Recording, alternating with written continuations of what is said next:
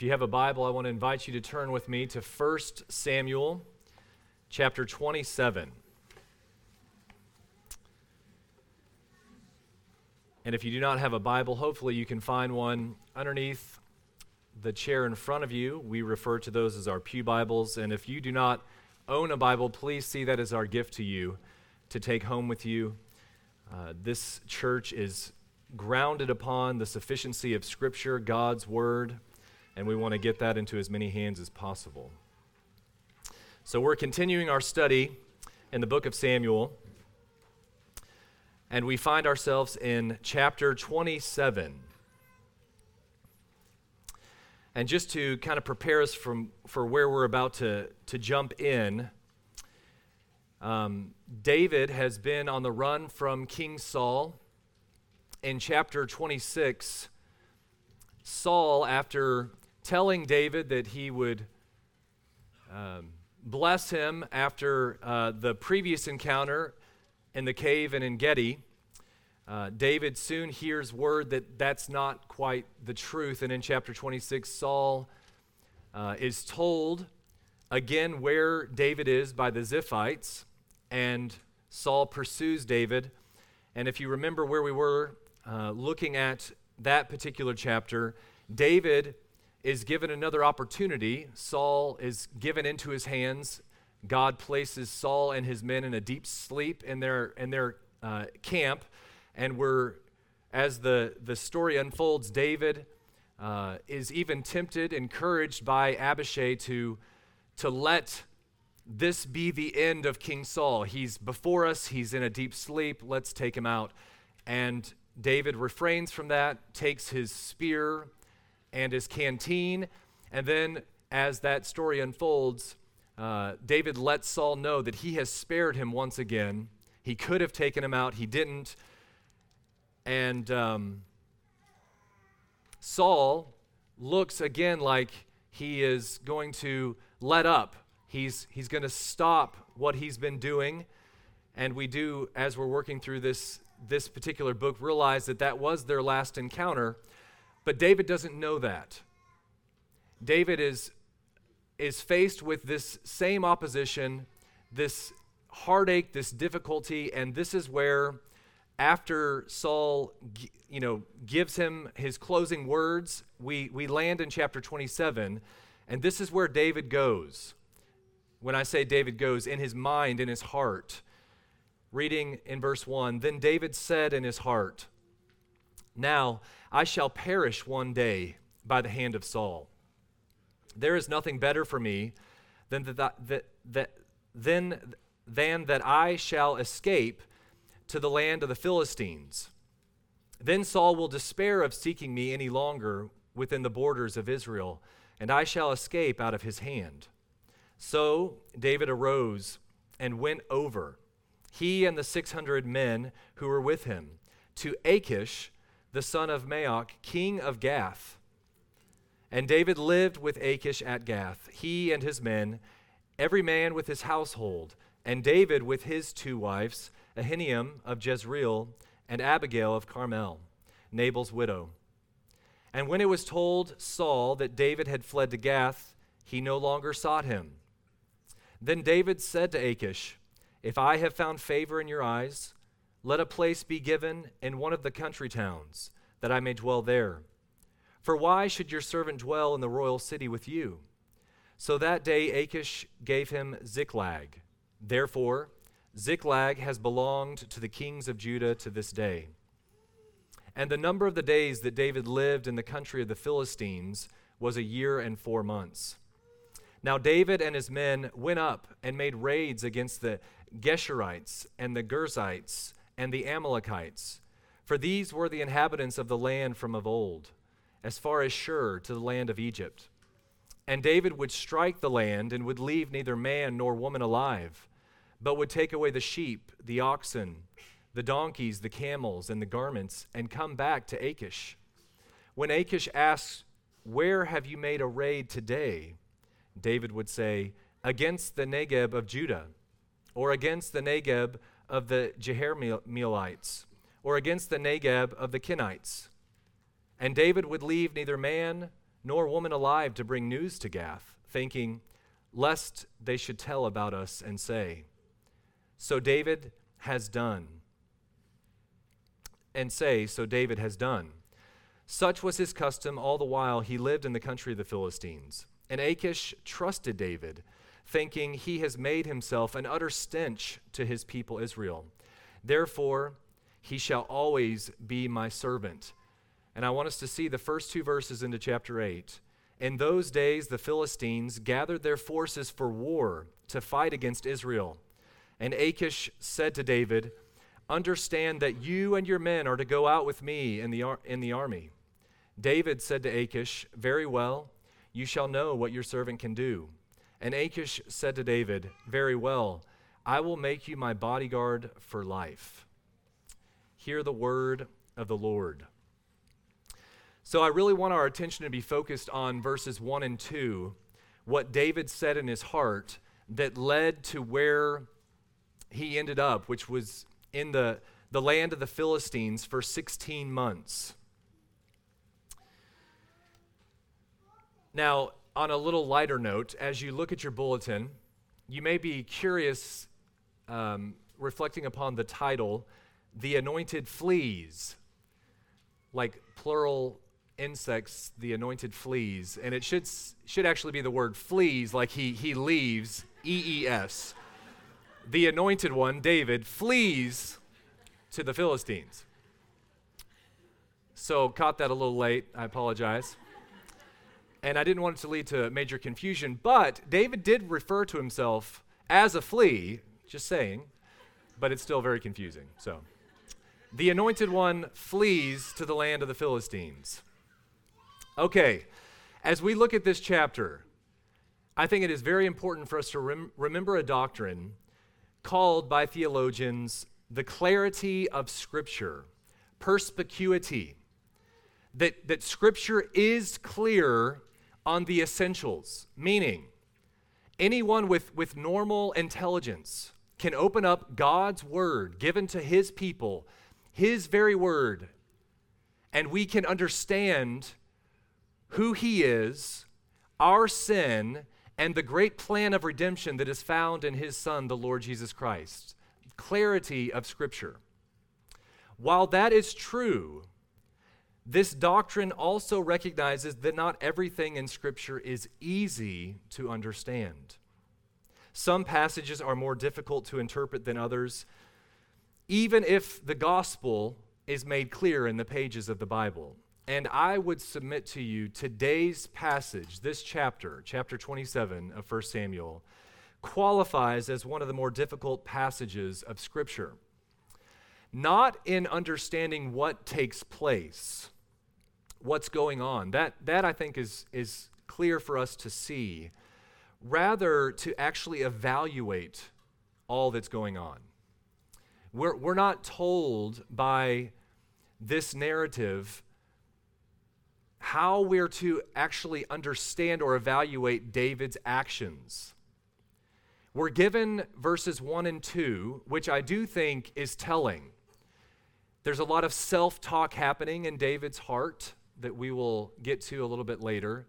And I also think that it's telling that this is a God-less chapter, meaning there is no reference to God. And as we watch David, there is really no crying out to God, seeking God. We don't see David return to that kind of consistency until chapter 29. And I say consistency, I mean dependence upon God that is so clear. And when he's presented with issues and circumstances, difficulties, the turning to the Lord is very clear. It has been in previous episodes, and it will be. But right here in this chapter, we're left kind of hanging because there are some things that happen that you could go, okay, you could start building a case that David is doing right and good. But then if you really also see the full lay of the land, it does lead us to ponder, how are we to evaluate this?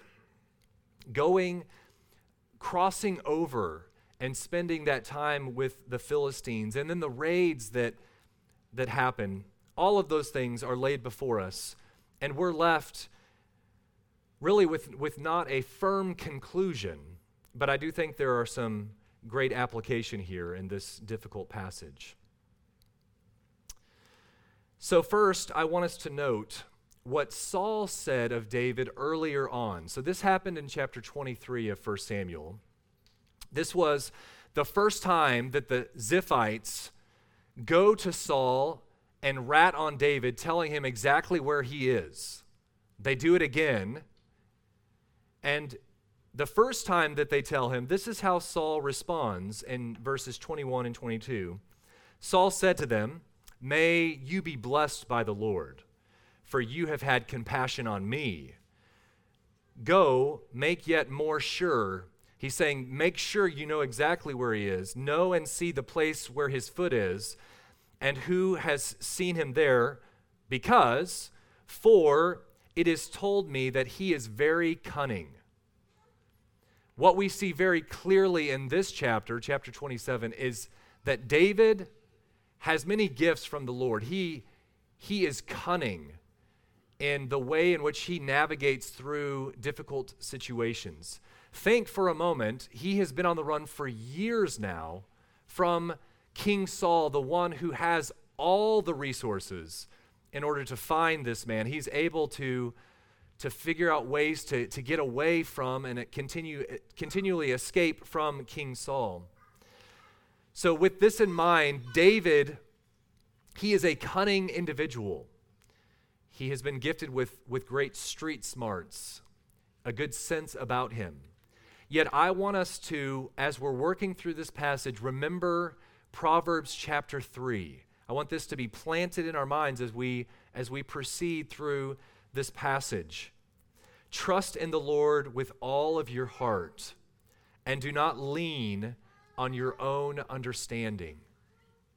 Now, we could just spend time unpacking that Proverbs, but just briefly, we know how cunning David is.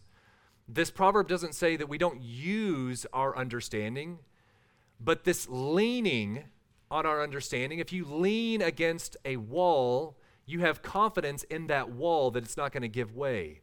When you're leaning on your own understanding, you're actually trusting or putting most weight on kind of how you know how to respond, the things that you've gained and gleaned and are going to now apply. That's leaning on one's self versus fully trusting in the Lord. David makes this decision to flee. And as we just evaluate the scene, there are many reasons why this makes a lot of sense, why it seems to be right. So, in fact, if we think just a bit about David's thinking, we begin to understand why he lands in the land of the Philistines. It spells deliverance for him. Think for a moment about the sure exhaustion that a man like David on the run for this long must have experienced. Think about the troops and Saul, the thousands of elite soldiers tracking him, and the treachery and betrayal of the local people, the Ziphites, and the men of Keilah, going several chapters back. People that he had hoped would not betray him, would not rat him out, are doing so, and he is finding nowhere to hide. Then think about all the people that are with him. So we have been told that 600 men are with him. A little bit more information, light is shed on this, that it is not only the men, but their households. So now we're easily into the thousands of people that David has been charged to care for, and not care for in one location, but on the move. Women and children and all of the needs. Those things compounded on each other, and you begin to understand that, man, this makes a whole lot of sense how this episode unfolds. All these concerns would wear down the best of us. And so just by way of reminder, hearing the first two verses, David said in his heart, "Now I shall perish one day by the hand of Saul. there is nothing better for me than that I should escape to the land of the Philistines. Saul will despair of seeking me any longer within the borders of Israel, and I shall escape out of his hand." And so that prompts him to go. And so as we look at this chapter, what we see is David's plan in verses 1 through 4, David's new home in verses 5 through 7, David's scheme in verses 8 through 12, and then I wanted us to read into chapter 28 because I think it's so important. We see then David's dilemma. So we're going to just move through this and then hopefully spend some time really looking at verses 1 and 2 at the end. So first, the plan. Returning to Gath. Make note of that. This is him returning to Gath. This is the second time that he moves into this area. As he's thinking about how to get away from Saul finally, because one day I will perish in his hands, returning to Gath causes Saul to stop seeking him. So you could just, if you're thinking like pragmatically, check. If I do this, then this is going to happen, and it does happen. So this is a success. Returning to Gath, if you remember, David's probably thinking, I once outwitted this king. Returning to this king, this area, I have a pretty good chance, I'm pretty cunning, of making things work once again. If you've forgotten what happened the first time, back in chapter 21, he goes into Gath. The servants of Achish quickly identify, this is David, the one who has killed the 10,000s while Saul has killed his thousands. This man is not good. We must do something. They go to Achish, put on the alarms, sound the alarms, and in verse 12, David took these words to heart and was much afraid of Achish, the king of Gath. So, if you remember, he changed his behavior before them and pretended to be insane in their hands and made marks on the doors of the gate and let his spittle run down his beard. And that deception got him out of a very sticky situation. So, returning to Gath, he's thinking, I've done it once before, I can do it again. Check. You think about the people, his posse, his entourage, the group that's with him, if that's being presented to Achish, the king of Gath, he probably would look upon these 600 men of David in a very different light than he may have looked on David previously and saw them now as an asset. Hearing word that his enemy, Saul, has been searching David, he's now looking at David saying, he must be an enemy of my enemy, therefore he is my friend. So we're told by this passage, he welcomes him in. We don't know exactly what kind of dialogue happened to get Achish to that point, but maybe just visually looking and hearing, he puts that together, and David and his men are welcomed. So his plan works on two fronts. Being in the land of the Philistines, it removes Saul's desire to run after him, to seek him. So that kind of goes to the wayside. And then King Achish actually welcomes him in. He finds favor. He has found favor with the king of Gath. And now David's home. So we see David's plan begin to unfold. Now David's new home. This is important for one who has so many to care for and who has been on the run. In verses 5 through 7, then David said to Achish, if I have found favor in your eyes, let a place be given me in one of the country towns, that I may dwell there. For why should your servants dwell in the royal city with you? And so that day Achish gave him Ziklag, a weird name for a town, but he has now been provided by the king of Gath security for his people. And there was distance between where Gath was and where Ziklag was. That was also, or that would prove to be very important in the ongoing deception of Achish the king. We're told exactly how long David spent in this area, 16 months, and he has this security provided. Perhaps, if you just think for a moment, this may have been David's men and their families' first enjoyment of sound sleep in months or even years. Now, important note, just in the history of Israel with Ziklag.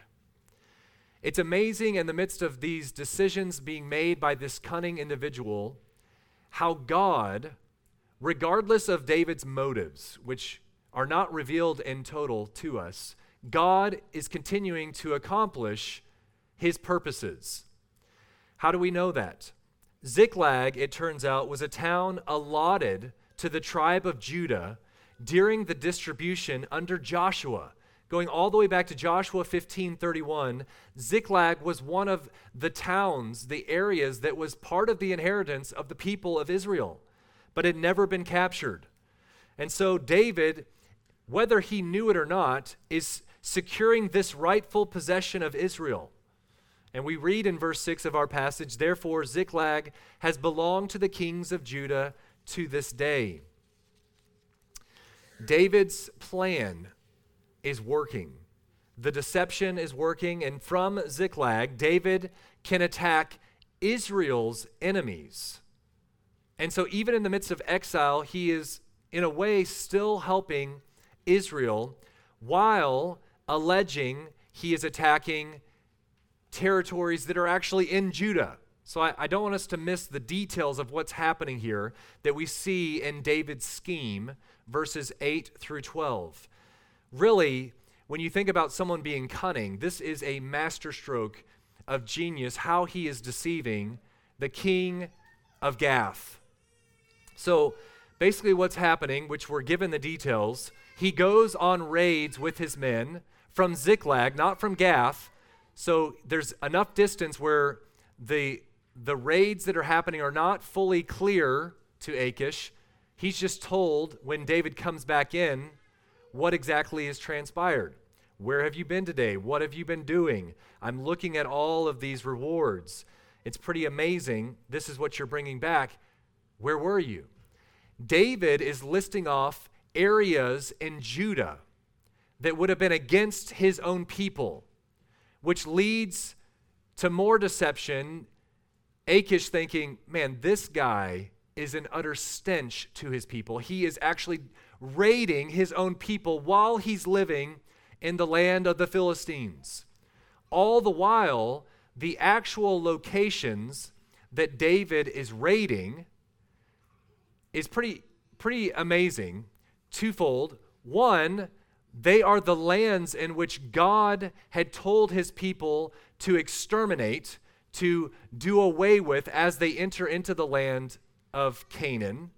But two, they were also listed as enemies of the Philistines. So not only is he fulfilling God's original call, we see this in Numbers 33 and Deuteronomy chapter 7. This was God telling them, the Israelites, to destroy the inhabitants of the land.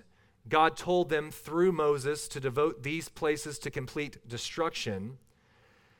But also these were enemies very specific to the Philistines as well. So, as we're looking at how this unfolds, David is accomplishing what God had called his people to be about. The people David attacks are enemies on these two fronts.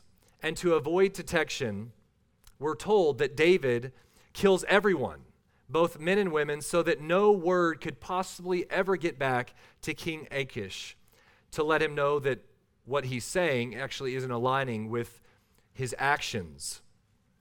And so the result there is that the Philistine king trusts David more and more, but it's all on the basis of David's lies. Then we get to David's dilemma. Everything's been going really well according to his plans at this point. You get into chapter 28, and in those days, the Philistines begin to gather their forces to go to war against Israel.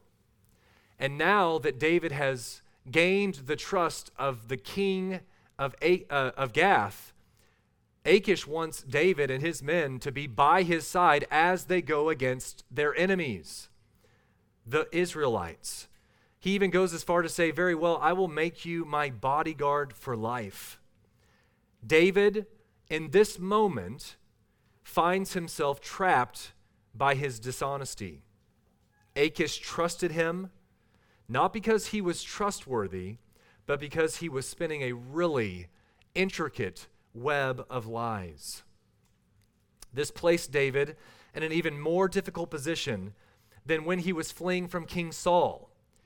He had been so successful in persuading the Philistines of his loyalty that their king was now willing to trust David to join in attacking the Israelites, the very people that David was determined never to harm. And this is where we're left. This is a true cliffhanger because we do not pick this back up until chapter 29. There's a hard shift to King Saul and his actions and the medium of Endor, which is also a very interesting passage. But this cliffhanger leaves us hanging, asking questions, lots of questions. Was what David did the right decision? Was what David did faith-filled, or was it just successful? So many questions. There's probably many more. If you're taking notes, I would be interested to hear what kind of questions you would be jotting down, as we don't know exactly how to evaluate the motives and the actions and really, you know, how to proceed in interpreting what has transpired in this story. How David's activity here is to be evaluated. David has succeeded in finally shaking off Saul's pursuit, but the question, but at what cost? And this is really where I want us to spend some time as we look at verses 1 and 2. Thinking about chapter 26, how did David move from the confidence that we hear or heard in chapter 26 in God primarily to this type of despair in thinking at the beginning of chapter 27? I would also add the previous several chapters, all the different situations, encounters with people, and time of reflection of God's deliverance. How did we move, or how did David move from that place to this place? It truly is remarkable just thinking about rehearsing a little bit of those, the abundance of evidence in his recent experience of the hand of God in the midst of Saul pursuing him, really making Saul powerless, even though, according to the eyes, Saul has all the power, really powerless against God's protective care. Back in chapter 23, Saul was about to stretch out his hand and seize David, if you remember this scene, when a sudden assault from the Philistines came and diverted Saul and his forces away from David. God clearly, in that very moment, delivered David. In chapter 24, when Saul came hunting for David, the Lord placed Saul at David's mercy. Out of all the caves in the land of En-Gedi, Saul ends up in the very cave that David and his men are in. And David, if you remember, just cuts off or removes a piece of Saul's robe. He placed Saul in David's hand, giving him the opportunity to have this type of exchange with King Saul outside the cave. And then as we've moved more recently, we mentioned the deep sleep that God had placed on Saul and his entire army that was with him, so that David could encounter or enter into the camp and remove Saul's spear. All of this mounting evidence that Saul was powerless against God's promise to raise David up to the throne. So coming back to verses 1 and 2 of our chapter, it seems that David, in this moment of chapter 27, at the beginning, is wavering in his trust of what he has experienced from God's hand. His faith was wavering in this moment. that God would ultimately do what he said he would do. David thought to himself. Literally translated in the ESV very helpfully, David said in his heart. And this really is revealing. This is what I want us to spend some time thinking about this morning.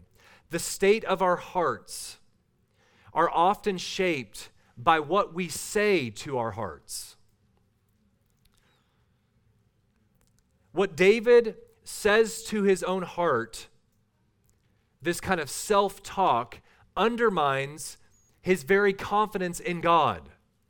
It actually, what he is hearing from himself is running contrary to both the Word of God and his experience of God. In that moment, he is believing what his heart is telling him. I'm going to perish one day by the hand of Saul.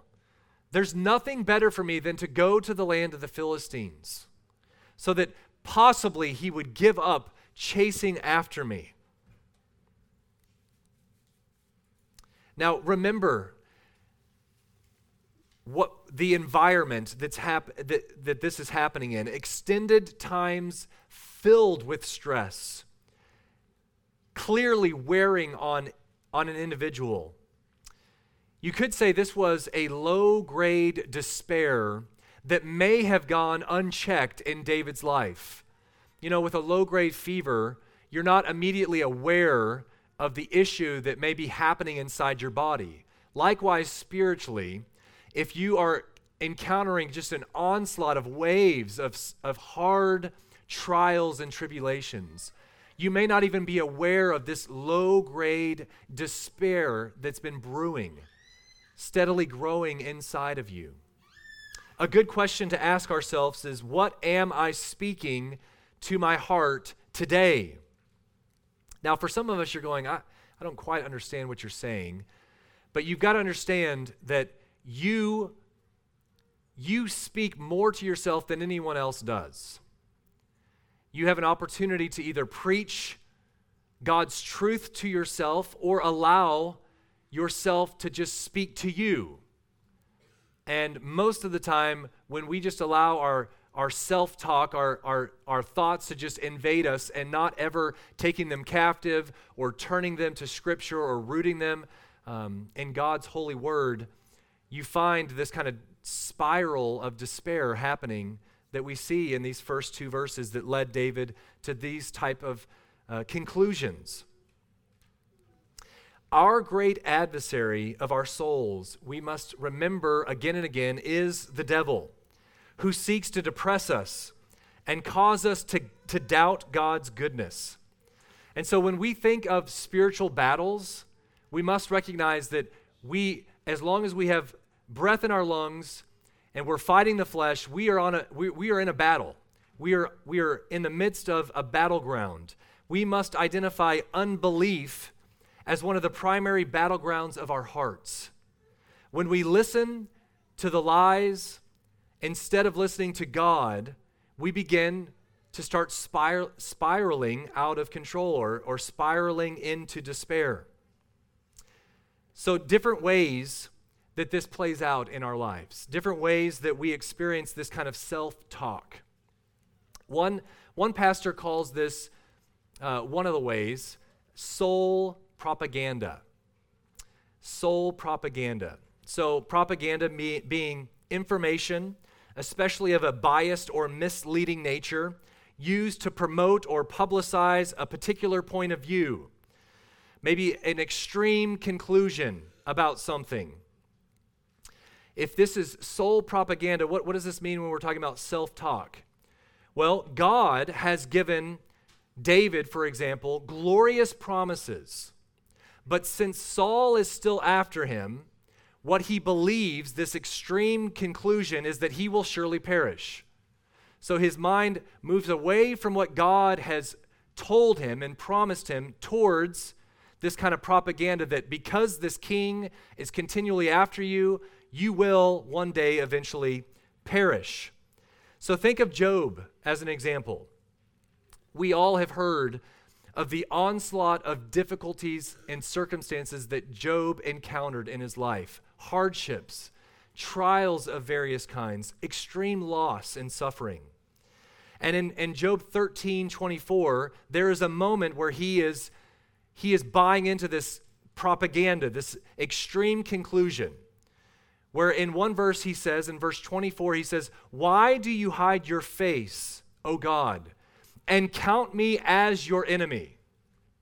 Now this is an extreme conclusion based off of circumstance.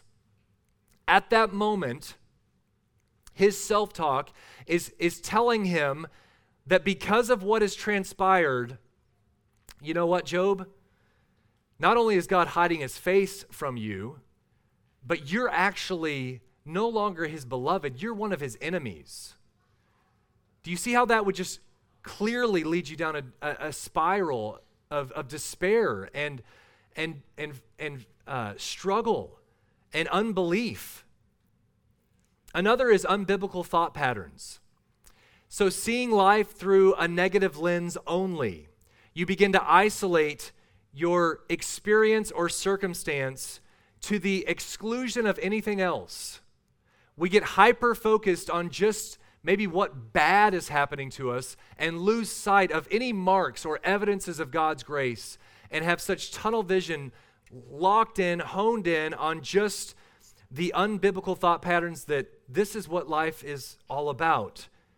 Even though David had seen remarkable provisions from God, he can't get over this singular idea that Saul will eventually succeed in killing him. I think another biblical example would be Elijah.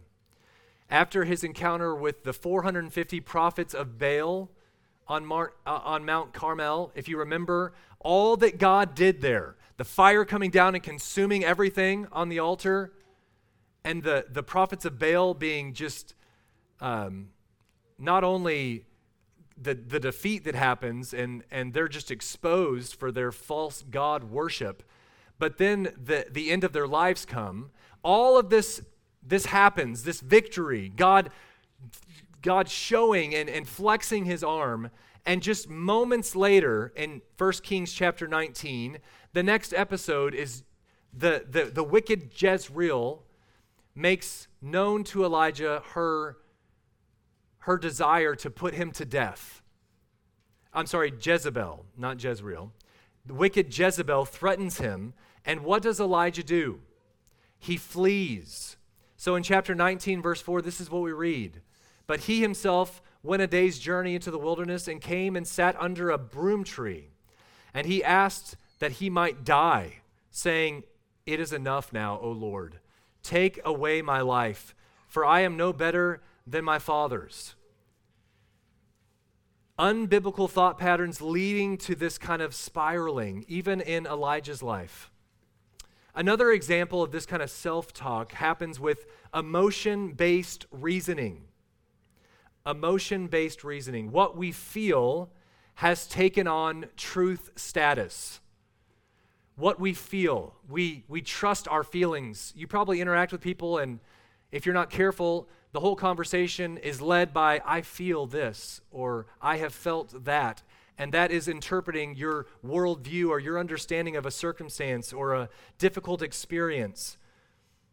The psalmist in Psalm 31:22 says this type of kind of emotion-based reasoning, and then needs to be directed otherwise. But he says, I have said in my alarm, I am cut off from your sight. Because of what I've experienced, the conclusion is, I must be cut off from God's sight. All the while that is not true, you're allowing your emotions playing a role of authority, moving into the role of authority into your life. Lastly, and I would say this is a problem that David is experiencing as we look at how he responds in verses 1 and 2, promise amnesia. I want you to listen to what Abigail tells David before she becomes his wife, still Nabal's wife at the time in chapter 25. This is what she tells David. and see how this relates to forgetting God's promises. For the Lord will certainly make my Lord a sure house, because my Lord is fighting the battles of the Lord, and evil shall not be found in you so long as you live. If men rise up to pursue you and seek your life, the life of my Lord, David, shall be bound in the bundle of the living in the care of the Lord your God. And the lives of your enemies shall be, he shall sling out as from the hollow of a sling. And when the Lord has done to my Lord according to all the good that he has spoken concerning you, and has appointed you to be prince over Israel, rehearsing Abigail before David all the promises of God. And I would submit to you, when you look at verses 1 and 2, there has been promise amnesia in David's very life. And so with the help of Dr. Martin Lloyd-Jones, I want to just dig a little bit deeper into this self-talk. We must take ourselves in hand, and we must talk to ourselves. Now, some would hear this and say, isn't that what you just told us to avoid doing, all of this self-talk? Talking to ourselves instead of allowing ourselves to talk to us is what we're driving at here.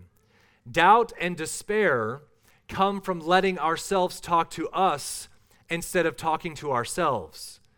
Most unhappiness is caused by listening to yourself instead of talking to yourself. So this is what he's trying to help Christians understand.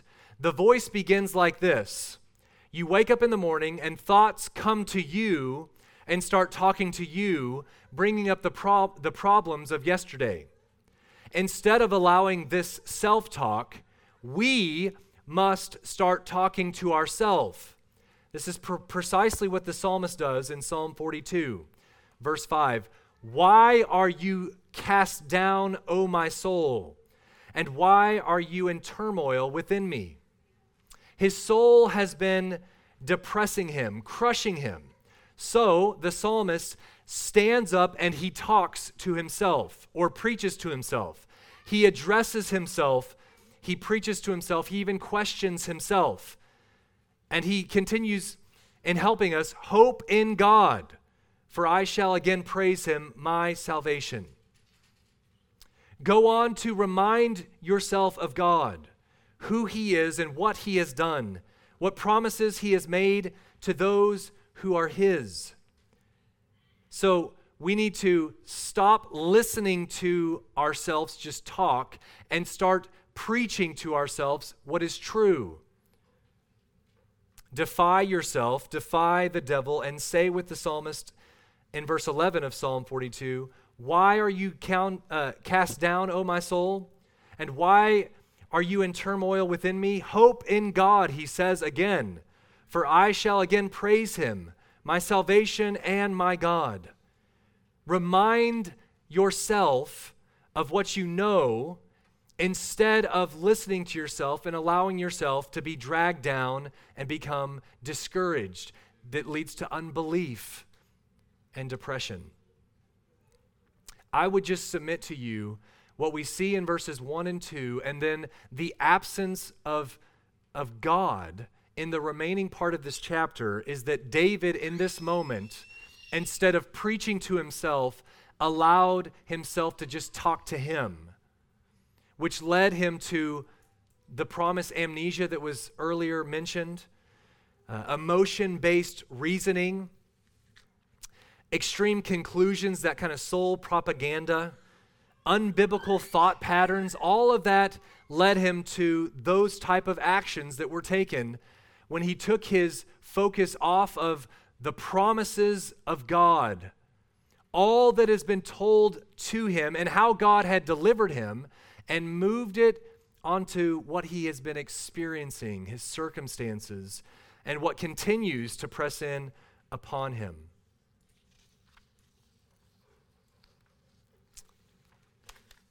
Proverbs 14:12 says, there is a way that seems right to a man, but its end is the way of death.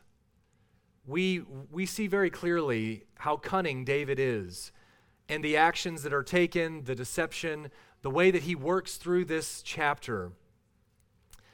But I want us to root our lives upon Proverbs 3, 5 through 8. Trust in the Lord with all of your heart, and do not lean on your own understanding.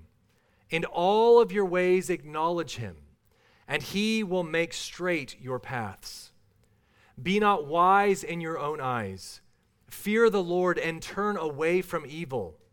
It will be healing to your flesh and refreshment to your bones. In closing, what I want us to note here, as we look at David, is to clearly see in this chapter in particular, but all throughout 1 Samuel, who the hero is. A lot of times we can place biblical characters on this pedestal and really just focus in on them being the heroes of all that transpires in their lives. And again, as we've worked through 1 Samuel, we want to take our gaze and our focus off of the individual and back on God, who is the true hero. We see through these actions of David that he is flawed, clearly flawed. The anointed king is but a shadow pointing to the true anointed king, the Lord Jesus Christ. But as we look at his flaws, it actually helps us really focus in on where we should focus. In chapter 26, David lets Saul know that the one who is rewarded, the one who is blessed, is the one who is faithful and righteous.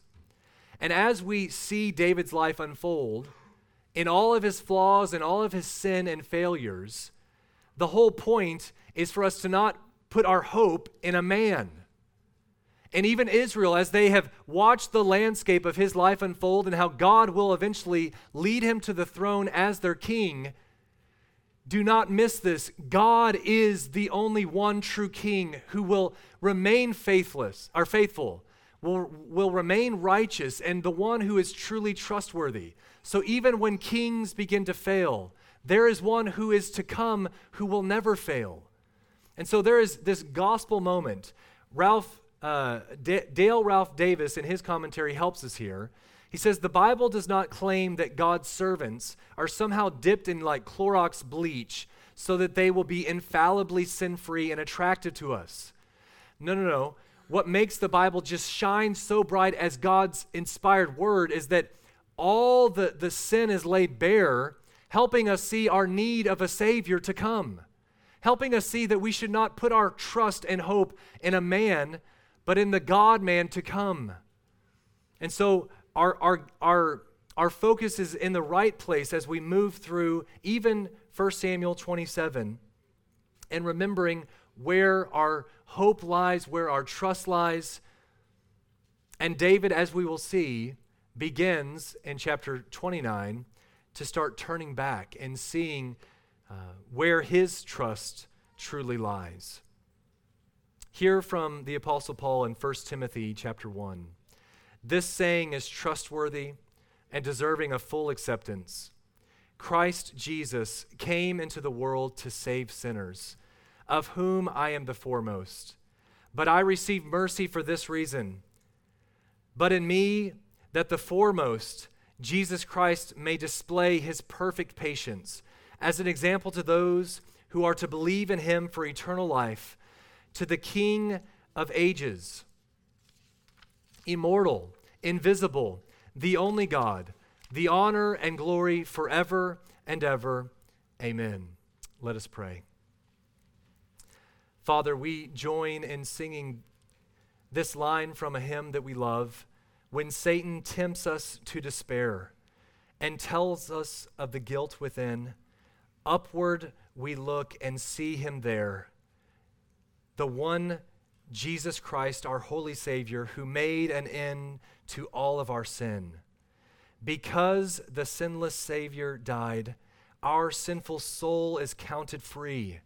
For God, the just, is satisfied to look on him and pardon me, pardon us, pardon all those who look to the one and only Savior and King, the Lord Jesus Christ. Father, I pray that as we reflect upon this chapter, even in the midst of difficulties in evaluating all that transpired in David's thoughts, motives, and actions, where I pray you would help us by the power of the Spirit is to be a people that is firmly rooted on your promises and who you are, that would guide and interpret how we respond to all of life's difficulties and circumstances.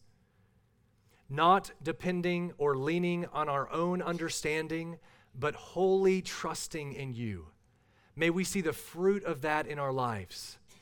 Father, that it would not lead to unbelief or depression or despair when we have this kind of self-talk that is more focused on the things around us, the circumstances, but may our very thoughts be anchored on you and your promises.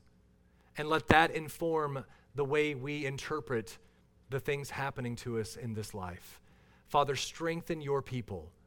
Encourage your people this day to once again trust fully and wholly upon you and you alone, we pray in Christ's name. Amen.